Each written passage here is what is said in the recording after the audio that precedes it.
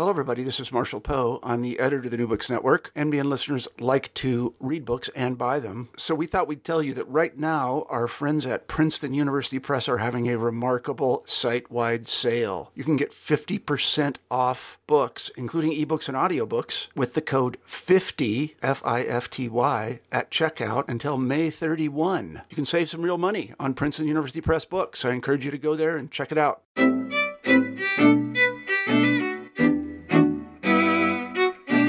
Welcome back to the Jewish Studies channel on the New Books Network. I'm your host, Moses Lappin, and today I'm joined by Professor Daniel Schwartz to discuss his book, The First Modern Jew, Spinoza and the History of an Image, published in 2012 by Princeton University Press. Professor Schwartz is an associate professor of history and the director of the Judaic Studies program at George Washington University. Our topic of conversation today, The First Modern Jew, Spinoza and the History of an Image, is a history of the reception of Spinoza that spans the 17th to 21st centuries in Western and Eastern Europe, as well as in America and Israel. It's a work that uncovers the malleable nature of Spinoza as a symbol in many different contexts. Research over the last several decades has placed Spinoza at the center of many different intellectual and cultural currents, marking him, perhaps, as the intellectual hero of the early modern period. Rather than focus on his philosophy and intellectual influence, in his book, Professor Schwartz seeks to understand Spinoza as a cultural figure to Jews, an image that turns up in many crucial junctures in modern Jewish history, at times in conflict with one another. In our conversation today, we will explore the uses of this image to better understand modernity in a larger sense and the question of identity. What does it mean to be a Jew? Although the book is not new, I chose to have Professor Schwartz on the podcast today to spotlight one of the most innovative books in Jewish studies, a book that I believe demands a wider audience. Not only is it a unique contribution to the crowded discourse on Spinoza and provides a new avenue to understand the course of modern Jewish history, its scope and depth and breadth and methodological sophistication allows it to be read fruitfully from many different angles. Welcome, Professor Schwartz, to the New Books Network. I'm delighted to have you with us today. Thank you for having me. Before we begin in earnest, let's talk a little bit about reception history. What does that mean, and how is it different from other historiographical methods? Sure. Reception history is basically the attempt to kind of trace how anything from a particular biographical figure to a specific work to a particular idea or a body of ideas. The aim is to understand how any of the above that I mentioned were kind of subsequently interpreted, often kind of reworked, repackaged, all in light of kind of changes in the times. And so it's a way of trying to understand not just simply the figure or the ideas in their original historical context, but actually to get a better gauge on how they were understood and how they were effective. And so I think it's a crucial branch of both intellectual and cultural history. The title of your book is The First Modern Jew. And yet you write in the introduction that you don't argue that Spinoza was the quote-unquote first modern Jew or the beginning of modern Jewish history. Can you give us a sense of the type of questions the book does seek to understand and the role of the image of Spinoza in doing this? I kind of was mainly interested in understanding kind of the genesis of this particular, not just image of Spinoza, but this idea about where kind of Jewish modernity begins. And obviously there's been, a whole literature debating the origins of modern Jewish history, the modern period of Jewish history. And there are only so many people who have actually argued that we should begin in 17th century Amsterdam with Spinoza specifically. And yet this is a kind of a recurring motif or trope, this idea of Spinoza as, the first modern, sometimes, the first secular Jew, although I would argue that those are not, synonymous. But basically what I was interested in understanding is, how did Spinoza come to be seen in this way? Because obviously as a kind of description of Spinoza's own biography, right, that is a label that really has no meaning, which isn't to say that it, can't be applied. I mean, often historians, we use concepts that were unknown to the figures themselves. But nevertheless, Spinoza did not kind of justify his departures from Jewish law, from traditional Jewish beliefs on the basis of this idea that I'm a new type of Jew, I'm a modern Jew, I'm a secular Jew. And so I was interested in understanding both the kind of origins of this idea and then its subsequent history. And what was interesting to me was to see just how many different iterations of the idea that there were. So it's almost a kind of genealogy of a particular idea about Spinoza and its effects. Your book is, in a sense, a chronological narrative of modern Jewish history. It begins in 17th century Amsterdam, before moving to 18th century Berlin and 19th century Eastern Europe, and then on to Israel and America in the 20th century. What led you to work on the project, and could you tell us a little bit about the genesis and the way in which the project unfolded? When I was studying in graduate school at Columbia, that was where I did my PhD in Jewish history. My mentor was the late Yosef Chaim Yerushalmi, and I had taken a number of courses with him that related to issues of historical texts or history and memory. And so during some of our conversations, when we would talk about possible dissertation topics, I would mention that kind of broadly speaking, I was also interested in exploring the kind of nexus of historical consciousness understood in a kind of broad manner, that it would, encompass both kind of historiography, but also collective memory. The nexus between that and constructions of modern Jewish identity. And he was actually the one who, planted the idea in my head of exploring kind of Spinoza's reception. He actually had a copy of an important bibliography of works related to Spinoza, sometimes called Spinozana, that was compiled by a librarian at the Hebrew Union College in the early 20th century, whose name was Adolf Acko, who was an avid Spinozist. And he had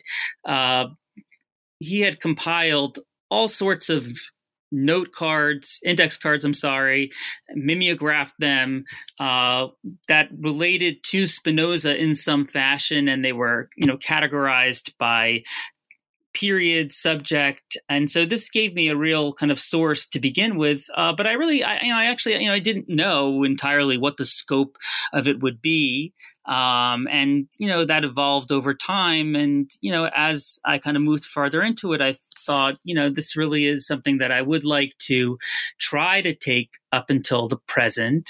What I tend to do is often kind of like parachute into key moments, as you said at the beginning, like kind of key junctures in the development of modern Jewish history, or the kind of emergence of new Jewish ideologies, and to look at kind of at those moments, try to kind of get a better sense of Spinoza's reception. Spinoza is famous for being excommunicated, a concept that to someone in 2018 may seem a bit strange. What does it mean that he was a heretic? And can you begin to tell us a little bit of his reception in 17th century Amsterdam by Jews and non-Jews, both during his life and after he passed? I mean, I think, the definition of a heretic, there isn't, there are various kind of, sayings in the Talmud, or in, rabbinic literature about certain beliefs that if one rejects, one doesn't have a place in the world to come. But you don't have the same type of kind of, clearly worked out doctrinal ideas of what constitutes heresy in Judaism that you would, let's say, in Catholicism. But nevertheless, let's put it this way. If Spinoza were disseminating the kind of ideas that he would later publish in the Theological Political Treatise, questioning the divine origin of Scripture, questioning the supernatural nature of God or biblical miracles, questioning the validity of Jewish law. All of these ideas would certainly be enough to kind of remove oneself from the fold. That said, this was a very interesting community, this Amsterdam community, in that it was comprised, at least initially, this Sephardic community was comprised of former conversos, people who had lived as new Christians in Spain or Portugal and had escaped to Amsterdam, where they were able to kind of return, so to speak, even though often they had been generations removed from kind of open Judaism, but they were able to kind of return to kind of rabbinic Judaism. But it was a community that was somewhat insecure as a result. And so they would often use excommunication to punish a whole range of behaviors, including conduct that was far less grave than that of Spinoza. So it wasn't necessarily so unusual that the community would resort to excommunication of some sort. What was striking was the extent of it, the sweep of it, that this wasn't just a case of excommunicating Spinoza for a week or so, or saying, that for such and such a time you can't be called to the Torah. This was basically a total anathema. And really, a kind of just total expulsion of Spinoza from the community. Although there are many who think that kind of Spinoza, there was a 20th century biographer of Spinoza named Louis Foyer who said that Spinoza had essentially decommunicated himself before he was excommunicated. But in terms of his early reception, a lot of it kind of really began in earnest in the 1670s. So Spinoza is excommunicated in 1656, publishes a work, the only work really published under his own name, in 1663, which is basically a kind of reinterpretation of certain Cartesian principles. But the first kind of scandalous work that he publishes is the Theological Political Treatise, which I mentioned before, in 1670. And he publishes it anonymously, but it doesn't seem like anybody was really fooled. And this is when Spinoza really becomes this kind of, bête noire of the, kind of theological establishment throughout Europe, and not just theologians. Ordinary individuals were troubled by what Spinoza was saying as well. And so you have the beginning of a torrent of anti-Spinozist literature, which only kind of gains in intensity after Spinoza dies in 1677, and his posthumous works are published, which include his magnum opus, The Ethics. This is where he essentially argues that there is only one substance, which we can call either God or nature. And both books are placed on the Inquisition's list of forbidden books. They're banned throughout Europe. Again, you have this flood of anti-Spinozist literature. What's striking to me is that, at least in the early phases, the first 100 years or so after Spinoza's excommunication from Sephardic Amsterdam, the number of actually Jewish responses to his thought is surprisingly small. And perhaps maybe we might then say not surprisingly, given that part of the excommunication, or the writ of excommunication, actually forbid reading anything that was written by him, so that anybody who was going to write a formal response, could be, held responsible for actually reading his stuff. But, we don't necessarily know how effective that taboo was in actually, preventing Jews from reading Spinoza. But there is really a paucity of Jewish responses. There are a few incidents that appear to involve Spinoza's philosophy, including a controversy that happens in the early 18th century in England, involving a rabbi named David Nieto, who was the rabbi of the Sephardic synagogue in London, who gave a sermon where he basically identified God with nature. What he meant by it was something very different from what Spinoza intended, but nevertheless, there was an accusation, at least, that he was disseminating pantheism. He was ultimately kind of exculpated of this in a rabbinic opinion by a German rabbi, Tzvi Hirsch Ashkenazi, the father of Jacob Emden, a very important 18th century rabbi.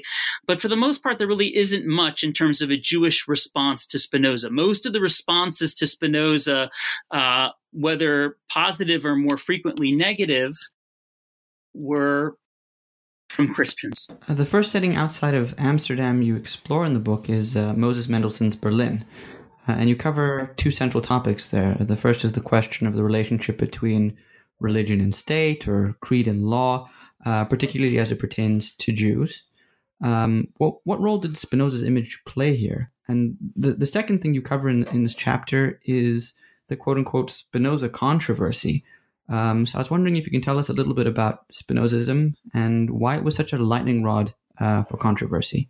Well, in terms of your first question, I mean, the kind of relationship between kind of religion and state, this became, a crucial issue among kind of Enlightenment thinkers, including Mendelssohn.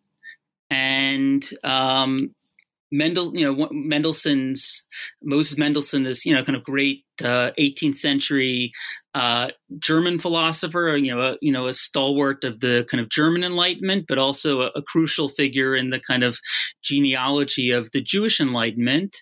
Late in his life, wrote a work entitled Jerusalem, that was really, really written in order to kind of defend the idea that Judaism was not a kind of theocratic religion, so that one could kind of embrace fundamentally liberal principles while remaining a loyal Jew. And what's interesting is that even though Spinoza really isn't kind of directly referenced in the book, but you can see Mendelssohn kind of almost appropriating certain Spinozist ideas. So, for example, the idea that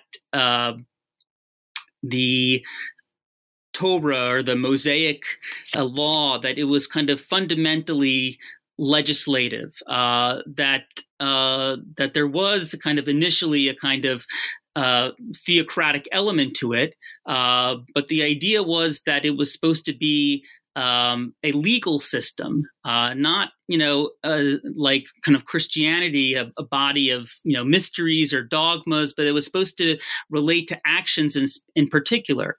And whereas kind of Spinoza had used this to argue that once the ancient kind of Hebrew Commonwealth, once it was destroyed, the Mosaic law lost its validity. Mendelssohn argues, no, it didn't lose its validity. It simply became a voluntary law. But because of its voluntarism, it kind of posed no threat to kind of full kind of membership in the modern state. In other words, it wasn't a kind of a separate legal system that conflicted with state law. So you can see kind of Mendelssohn kind of almost like working with Spinoza, kind of taking certain elements of Spinoza's thought that he thinks can be kind of worked in a certain direction, and then taking them in a direction that he thinks is both kind of compatible with the idea of kind of inclusion of Jews in the state, but also with the continued validity and authority, even if only in a voluntary sense, of Jewish law. So that you can see how kind of Spinoza has become relevant there to issues of religion and state. In terms of the second question, this Spinoza controversy of the 1780s, I mean, it's a complicated subject in that it involved, a whole host of German philosophers at the time, but the two who were really at the center, in addition to Mendelssohn, was Mendelssohn's, friend, Gotthold Ephraim Lessing, the great, kind of 18th century German philosopher, classicist, playwright, and according to this other philosopher, whose name was Friedrich Jacobi, who was different from both Lessing and Mendelssohn in that he really wasn't a rationalist. He was a kind of anti-rationalist philosopher who believed that kind of philosophy, rationalist philosophy, if kind of taken to its extreme, kind of naturally culminated in Spinozism, in this kind of elimination of free will, in this kind of total determinism. And he claimed, Jacobi, he had these conversations with Lessing toward the end of Lessing's life. Lessing died in 1781. He claimed that Lessing had essentially admitted to him that he was a Spinozist. And so this became this whole kind of back and forth. First, this kind of private correspondence between Jacobi and Mendelssohn, where Jacobi is reporting this to Mendelssohn, and Mendelssohn is trying to kind of either deny it or preempt it or to try to spin it in a way that would be kind of least damaging to Lessing's reputation. But eventually, this whole debate went public. Mendelssohn actually published a work where he essentially tried to kind of preempt this whole critique of Lessing, and really of Enlightenment philosophy, by arguing that Lessing, if he had embraced Spinoza or Spinozism, that it was what Mendelssohn called a kind of refined Spinozism or a refined pantheism, which would be closer to what kind of scholars of religion would call panentheism, which is a term kind of that distinguishes pantheism, which would kind of conflate God and the universe. Panentheism would argue with essentially that the universe is kind of almost like fully permeated by God, but that God still somehow exceeds the universe. And there were other there were other ways in which he tried to kind of save Lessing's reputation as well. The fact that Mendelssohn had gone public with this then led Jacobi to publish this whole correspondence that he had with Mendelssohn, all these reports of his conversations with Lessing, and it became something of a kind of ugly feud that kind of then brought in other philosophers of the day, from Kant to Herder, all kind of weighing in on this issue, really not even so much of whether Lessing himself was a Spinozist, but whether Enlightenment philosophy kind of naturally culminated in Spinozism. The book then continues in discussing the little-remembered figure of Bertolt Auerbach, who translated Spinoza's work to German and wrote an introductory biography as well as a historical novel. Who was Auerbach, and what was his effort to convert Spinoza? And how does this relate to his context, one of Jewish emancipation? So Auerbach is somebody who's not very, an author, not, certainly not a household name today, but he was a very well-known German author in the 19th century, whose work was published into a whole host of languages. He was kind of particularly renowned for these so-called Dorfgeschichten, or kind of village stories that basically kind of attempted to depict this kind of peasant culture in the Swabian region that Auerbach was from, during this period of modernization. So, as this way of life is kind of vanishing, it's an attempt to kind of preserve it. But Auerbach kind of began his career before he kind of got around to writing these Dorfgeschichten and became more of simply like a German author. In the 1840s, he began his writing career with this whole ambition of writing a series of Jewish works. that would basically almost do the same thing for Jewish life, that would present kind of traditional Jewish life in the midst, of disappearing, under the pressures of modernization. And before he even got around to doing that, Auerbach had initially planned to become a rabbi in the mold of one of his friends and really mentors, Abraham Geiger. So this kind of leading figure, in the kind of reform movement that's beginning to crystallize in the 1820s, 1830s, 1840s. Auerbach had initially wanted to pursue that path for various reasons. He was unable to, but he was certainly influenced by this kind of reformist idea of Judaism, with its idea, of a Judaism undergoing, continual kind of evolution through time, the halakha, or Jewish law, being kind of one of the forms that Judaism had taken over time, but perhaps no longer being relevant or binding or valid. Anyway, in 1837, Auerbach publishes this novel Spinoza, and we know, from letters that he had sent to his cousin Jakob Auerbach. We have, these letters were published in the late 19th century. We know that Auerbach really experienced a very intense feeling of kinship with Spinoza, and that's also something that I was really interested in my book, is the extent of identification that many, Jewish intellectuals would come to feel with Spinoza. So I'm not saying that, Auerbach is absolutely the first to experience this. Around the same time, you also have Heinrich Heine, who is writing about Spinoza, who also felt an intense kinship with Spinoza. In the 18th century, this figure who was also kind of like the black sheep of the Berlin Haskalah, Solomon Maimon, seems to, for a time, to have experienced this feeling of identification with Spinoza. But Auerbach is really a kind of a crucial figure in not only experiencing this, but first, trying to write a kind of a whole historical novel about Spinoza that focused on kind of reimagining his early years up until really his excommunication. In other words, a period that had been treated relatively briefly in the early biographies of Spinoza from the 17th century, Auerbach enlarges considerably, and really kind of seems to kind of imagine Spinoza's break with Sephardic Amsterdam as this kind of crucial revolutionary rupture, right? This beginning of something new, of a new type of, cosmopolitan identity, of a new type of Jewish identity. And so, that chapter on Auerbach, I actually kind of, in many ways, began some of my research with Auerbach, because I see him as being such a crucial figure in the story that I tell.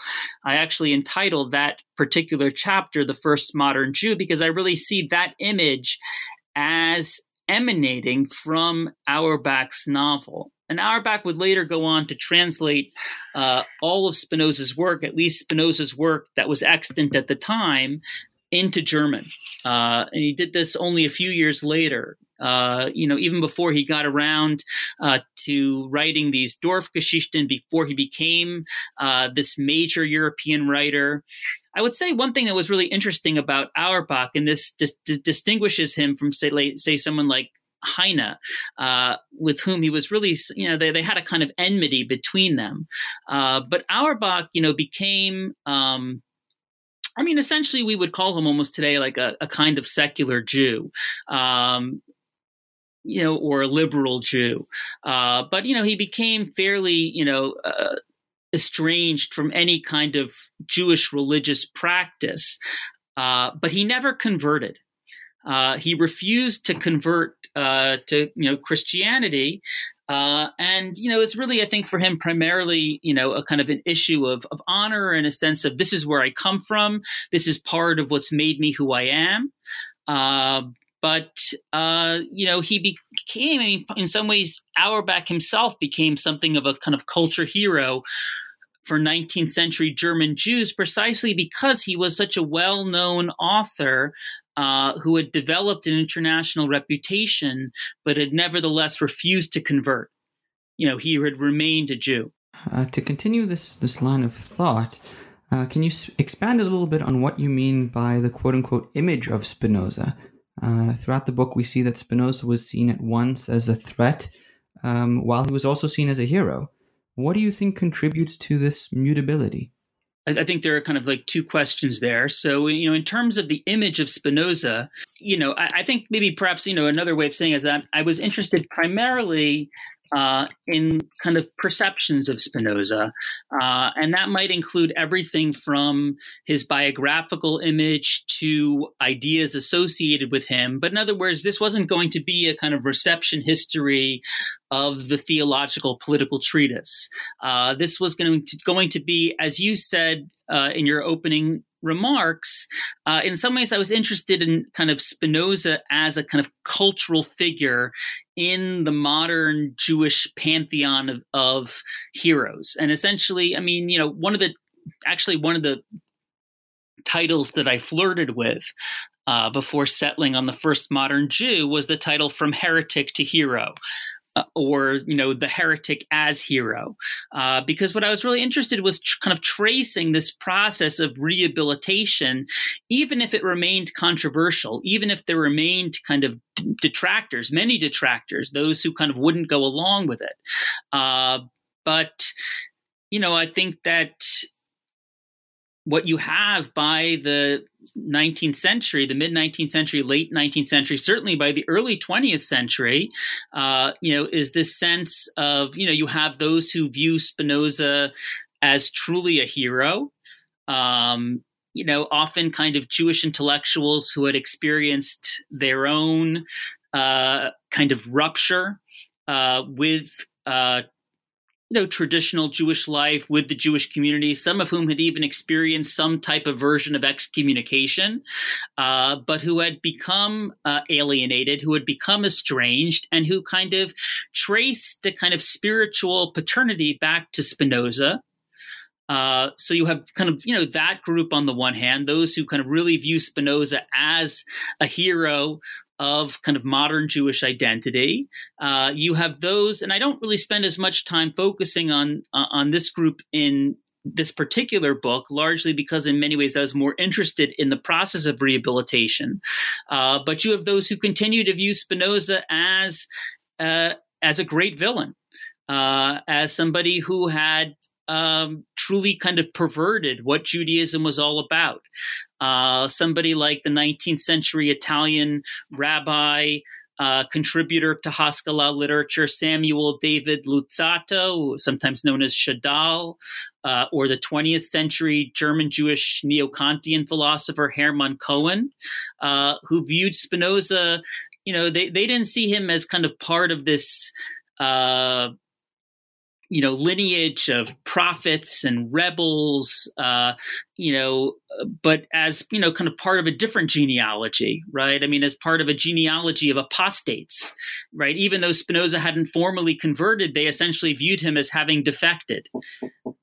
They saw him as having kind of defected to the other side and become a great kind of accuser of Judaism because of some of the quite harsh things that he has to say about Judaism in the theological political treatise. So you have those on the other hand, and then I would say you have this kind of middle ground of people who, they feel on the one hand that, they regret the excommunication.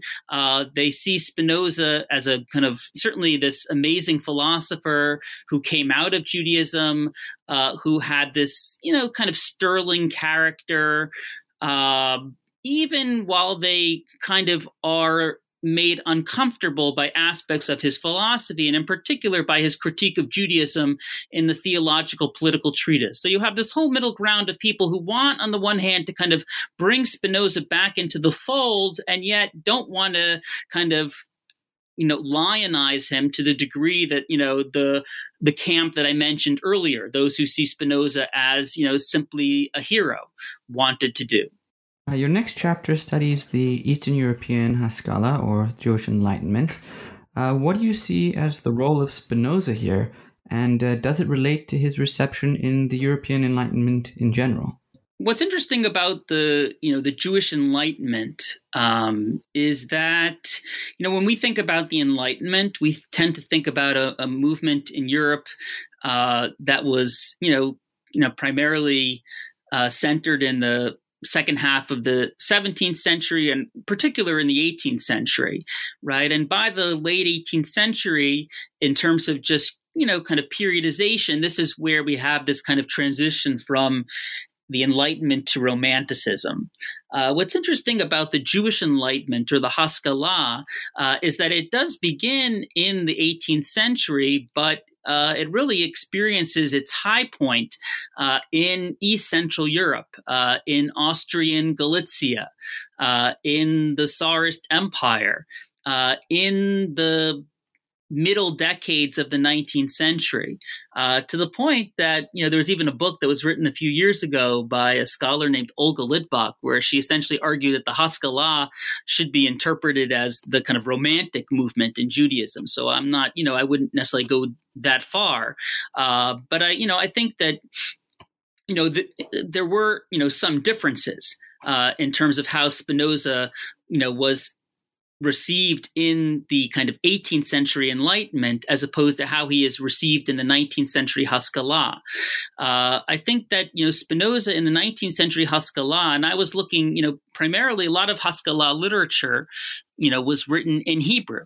And so I was looking, at kind of Spinoza, in kind of 19th century Hebrew, and in particular in the work of this Galician maskil named Solomon or Shlomo Rubin, who was the first to translate the Ethics into Hebrew, a work that was complete in 1885, but already 30 years before that, he publishes a work that's supposed to be kind of like the beginning of this translation, which is called, in Hebrew, Moreh Nevuchim Hechadash, or essentially like the new guide to the perplexed. In other words, Spinoza is kind of like the new Maimonides, Spinoza as a replacement for Maimonides.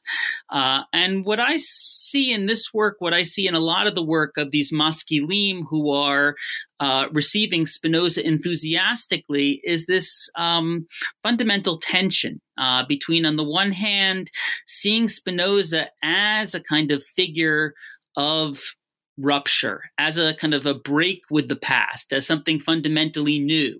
And this, kind of does dovetail with what, scholars like Jonathan Israel, for example, have argued about the role of Spinoza in the kind of radical enlightenment of the 17th and 18th century, right? This figure who, as opposed to trying to represent some type of conciliation between religion and reason, is arguing for kind of a revolutionary break with tradition. So you have that element, but you also have this element, this effort to kind of anchor Spinoza kind of within a kind of secret history of Judaism, to try to kind of excavate Jewish sources for Spinoza's thought.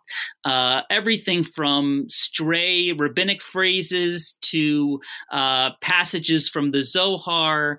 In other words, there's an attempt to see Spinoza as kind of a fully Jewish figure, even in his heresy. Right. In other words, that his heresy, is kind of part of this almost like counter history that runs through Jewish history. So, that's an element that you don't really see, in, the kind of 17th, 18th century European Enlightenment, but is a major part of Spinoza's reception in the 19th century Haskalah, or the 19th century Jewish Enlightenment. Your second to last site of reception is Jerusalem. In the first half of the 20th century, as Jews sought to understand Jewish nationalism and secularism, and sort of the legacy of the quote-unquote Jewish question. So what was Zionism's relationship to Spinoza? Zionism had I would say a kind of an interesting relationship to Spinoza. I would say it was certainly not a uniform relationship to Spinoza, but there was there was definitely an openness to Spinoza, which, on the surface at least would seem to be somewhat surprising, right? I mean, if we think about Spinoza as somebody who is this kind of prototype of the individual breaking from the community, kind of leaving, the Zionist historian Yitzhak or Fritz Baer called him, the first Jew to kind of leave Judaism, without kind of undergoing a religious conversion, right? So if you see him as a defector, as you see in that way, you would think, well, how does he, kind of fit into a movement, that, like all kind of nationalist movements, is emphasizing in some ways the primacy of the collective, right? The primacy of these kind of communal ties, this sense of national solidarity, over the individual. And yet there is this whole Zionist rehabilitation of Spinoza. So I kind of looked at two elements of this. And again, this is primarily focused on secular Zionism. Although there is even some, I didn't really write about this so much in the book, but there is something of reception of Spinoza among religious Zionists as well, which tends to be negative or at least critical, but not, sometimes completely so. In other words, some of the religious Zionists, figures like Rav Kook, for example, saw, in the same way that Mendelssohn saw, elements of Spinozism that could be refined. Kook saw Spinoza's pantheism in some ways in a similar way. But in the chapter that I deal with, I'm interested primarily in two, ways in which Zionists kind of related to Spinoza. One was by seeing him as a forerunner of Zionism. And this has to do with this passage toward the very end of chapter 3 of the Theological Political Treatise, where Spinoza seems to hold out the possibility that the Jews, if they can overcome the kind of emasculating effects of their own religion, which, seems to kind of refer to this kind of like passive messianism, this kind of waiting for the Messiah to come, through some type of miraculous means, that, if they're able to overcome this, that they might someday restore, they might reclaim sovereignty, they might reestablish a Jewish state. And so this is a passage that doesn't really seem to have garnered much attention until you have the emergence of a Jewish national movement. But once you did, and people began kind of trying to kind of ransack the past for figures who might be considered precursors, people discovered this passage by Spinoza and said, here we have somebody who can be seen as something of a forerunner of Zionism. And so, a major figure here was a Jewish historian named Ben-Zion Dinaburg, or as he later, Hebraized his name, Ben-Zion Dinur, who was a Jewish historian, actually became the Minister of Education in Israel in the 1950s. But another crucial figure in this vein was David Ben-Gurion himself, who was also an extremely a great Spinoza enthusiast, and somebody who even pushed for the translation of all of Spinoza's works into Hebrew in the 1950s while he was prime minister, and published a very controversial article in the 1950s that was at least understood as calling for a rescinding of the cherem, or of the excommunication, the ban on Spinoza. So kind of one approach that Zionists who were drawn to Spinoza took to him was to see him as this, if not founder of Zionism, at least as a kind of a forerunner, at least as a precursor, what would be called in Hebrew one of the Mivasrei Hatzionut, one of the precursors, the forerunners of Zionism. But I also looked at the impact that a kind of secularization of Judaism in general, right? This whole idea in cultural Zionism of, the primacy of culture, right? Of basically trying to kind of transform a religion into a culture that, well, it was debated what exactly the relationship should be between this culture and traditional, religious texts and sources. But once you have this kind of secularization of Judaism, you kind of expand the purview of perhaps, who can be included within the fold. And so that was kind of like another way in which some Zionists, those who didn't necessarily even go for this whole idea of Spinoza as a forerunner of Zionism, but nevertheless wanted to see him as part, of the Jewish cultural tradition, part of Jewish heritage, as a Jewish philosopher. And through this, kind of cultural redefinition of Judaism, that was their way of kind of spiriting him back, through, the door. And so in that chapter, I focus in particular, in each chapter, I tend to focus on one, figure in particular, but to try to kind of situate them in as broad a discourse as possible. So the figure that I focused on in that particular chapter was an important East European turned Palestinian Hebrew intellectual from the Russian Empire named Yosef Klausner, who became a professor at the Hebrew University when it was first established in 1925. And in 1927, when they were commemorating around the globe the 250th anniversary of Spinoza's death, there was actually there was a ceremony held at Hebrew University, and he gave a speech that was, titled, to translate into English, like the Jewish character of Spinoza's philosophy.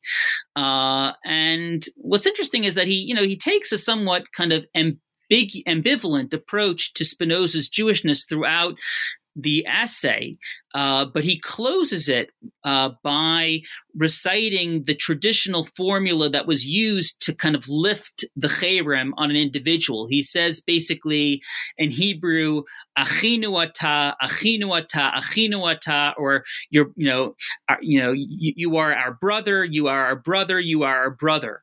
So there was this way in which, this kind of secular Zionist, Yosef Klausner, was resorting to this traditional religious formula in order to kind of imply that Spinoza, was once again back within the fold. And to almost kind of give this, that kind of at least the impression of some type of religious imprimatur. I think one of the exciting things about your book is not only the character of the local points of reception that you investigate, but I think as becomes evident from much of our discussion is the continuities you're able to find, the struggle with Spinoza, this adoption of Spinoza across different periods and different spaces. The final sort of point that you deal with is Spinoza's reception in the fictional works of Nobel Prize laureate Yitzhak Bashevis Singer. So can you reflect a little bit about the role he plays? It's an interesting one, and I think a little bit of a unique case study in the work of Singer. Yeah, this was like one of the later chapters that I added as the kind of manuscript took shape. But what struck me about Singer's writing was that there really isn't anything about Spinoza per se. In other words, in all the other chapters I had looked at, authors, philosophers, politicians who were engaging with, the life of Spinoza in some fashion. And actually, Singer doesn't do this. I mean, apparently there is some work in his archives in Texas, where he took a stab at it, but he never published anything on it. But what's interesting is that in many of Singer's writings, and two in particular, a work that was translated, a story that was translated as the Spinoza of Market Street, and also this, kind of massive novel called The Family Muscat, what you have is a figure who is of a character who is basically a Spinozist, a character who is basically enthralled with Spinoza. I mean, in The Family Muscat, the introduction to this figure, Asa Heschel. When you first meet him in chapter 2, he kind of arrives in Warsaw and basically almost has nothing to his name except a copy of Spinoza's Ethics. Right. So what was interesting to me was that already when you come to Singer, it's almost as if this kind of reception, this rehabilitation of Spinoza has become a theme in its own right. It's become part of the culture to the point that it can be kind of ironized, that it can be criticized. And I really see Singer as kind of approaching Spinoza in a more critical vein than some of the figures that I had studied to that point in the book. The points of reception you discuss in the book cover both works of fiction and of nonfiction, and I wanted to ask you what the difference between the two types of works are with regards to reception history. If Spinoza's image was indeed so flexible, is that not in a sense a fiction?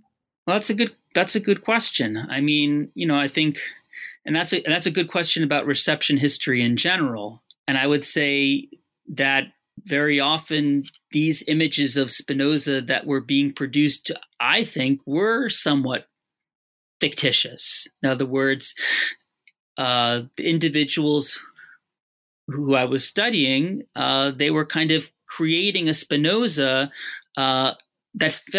who felt somewhat kind of closer to them, right? Who could be a kind of spiritual, father figure, a figure that they would feel a special kinship with, or who could be seen as kind of inaugurating the very kind of Jewish identity that they themselves were, kind of constructing.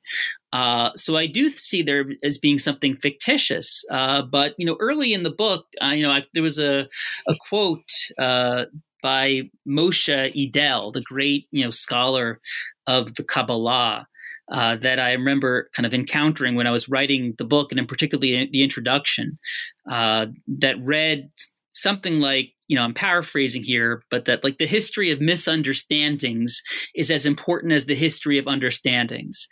And that, it is true that, that there were distortions, to the historical Spinoza, to the Spinoza of history. In many ways, what I'm studying more in this book is, you could call it, as I call it, the Spinoza of memory. But that, that's part of understanding reception, right? Is very frequently ideas, they do get reinterpreted, they do get reworked, they do get repackaged, right? But if you want to understand the actual impact that they have, that's not to say it's not important to try to set the record straight, to, that we still have works that are on Spinoza himself and that establish a clear divide between, again, the Spinoza of history and the Spinoza of memory. But we can't simply, in my opinion, kind of reject the reception, or at least those aspects of the reception that seem more kind of mythological, right? Simply because we're saying, well, that's just a fiction. That's not really who Spinoza was. Well, if we want to understand what Spinoza's impact was, what he came to mean as a cultural figure, then we have to explore these works. And those works might be works of fiction. They might be works of, kind of publicistic writing that was common in the 19th century Jewish Enlightenment.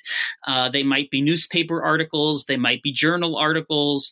They might be anniversary tributes. They might be books. They might be all sorts of things. But I think, in terms of trying to understand Spinoza as symbol, Spinoza as a cultural figure, all of those are important. To conclude our interview, I would like to ask you to reflect on the role of the image of Spinoza as it plays out today. Where does he feature, and do you think his image remains potent? Yeah, I think it's an interesting question, and I think I've been really struck, and partly one of the things that really did strike me when I was writing the book was the extent to which Spinoza was experiencing, it seemed, in the kind of late 90s, into the 21st century, something of a revival, and that's a revival in philosophical circles, but also this continued interest in Spinoza as a kind of cultural figure. I mean, just in Washington, D.C., where I live and teach, several years ago, there was a play written by a non-Jewish playwright named David Ives, but it was about the excommunication of Spinoza. And there was a showing of this play, and it was wildly popular. They brought it back for another showing at this, Theater J here in D.C. And then they held this whole event one day called the Spinozeum, where they had not only experts in Spinoza or 17th century Amsterdam, share of their expertise, but they actually had a kind of an argument by, two well-known Jewish lawyers in town for and against Spinoza's excommunication. And apparently in Amsterdam, about maybe a little over 2 years ago, they even had an event, I think it was like in December 2015, where they revisited the Cherem. So I think that, there really is, this, continued interest in Spinoza. Again, I think there's always different elements to this. And, one I haven't gotten as much into, in part because it's not as much the subject of my book, why Spinoza continues to provoke so much debate in terms of his actual philosophy. And that has to do, I think, with a lot, of the kind of ambiguities in his philosophy, ways in which, different parts of his philosophy can be read differently, or the way in which just his philosophy stands almost in this kind of world of its own, where it can't be reduced to either kind of an idealist or a materialist reading. It seems to be kind of both simultaneously. But there's also been this, kind of perennial debate over Spinoza's Jewishness and what that Jewishness meant, if it meant anything at all, what it consisted of. And I think, that remains, a debate that shows kind of no sign of abating. And partly, what I suggest at the end of my book is, is partly what I'm tracing in the book is very often Jewish intellectuals developed a connection to Spinoza as part of their experience of becoming estranged from tradition. So that, reading Spinoza's Ethics in secret, or Spinoza's Ethics becoming a kind of surrogate Bible for them, right? It became almost a kind of surrogate religion in the way that Jewish secularism for a time became something of a surrogate religion. And, what I see often happening today, is, that often Jews who have very little connection to Judaism. And this is not something that is a kind of a process that they've undergone. It's almost a kind of, it's just part of their inheritance, right? They've grown up with very little Jewish content in their lives, and yet are often sometimes drawn to these outsider-like figures like Spinoza. And, so what I speculate in the very end of my book is that for some of these figures, perhaps Spinoza is not almost like the way out, from Judaism, or at least from a kind of an orthodox or traditional type of Judaism, but is a way almost kind of like back toward. It's a way of kind of expressing a Jewish identity that has become much thinner. I would like to end our interview today by thanking Professor Schwartz for joining us on the Jewish Studies channel of the New Books Network. We've been talking about his wonderful book, The First Modern Jew, Spinoza and the History of an Image, published in 2012 by Princeton University Press.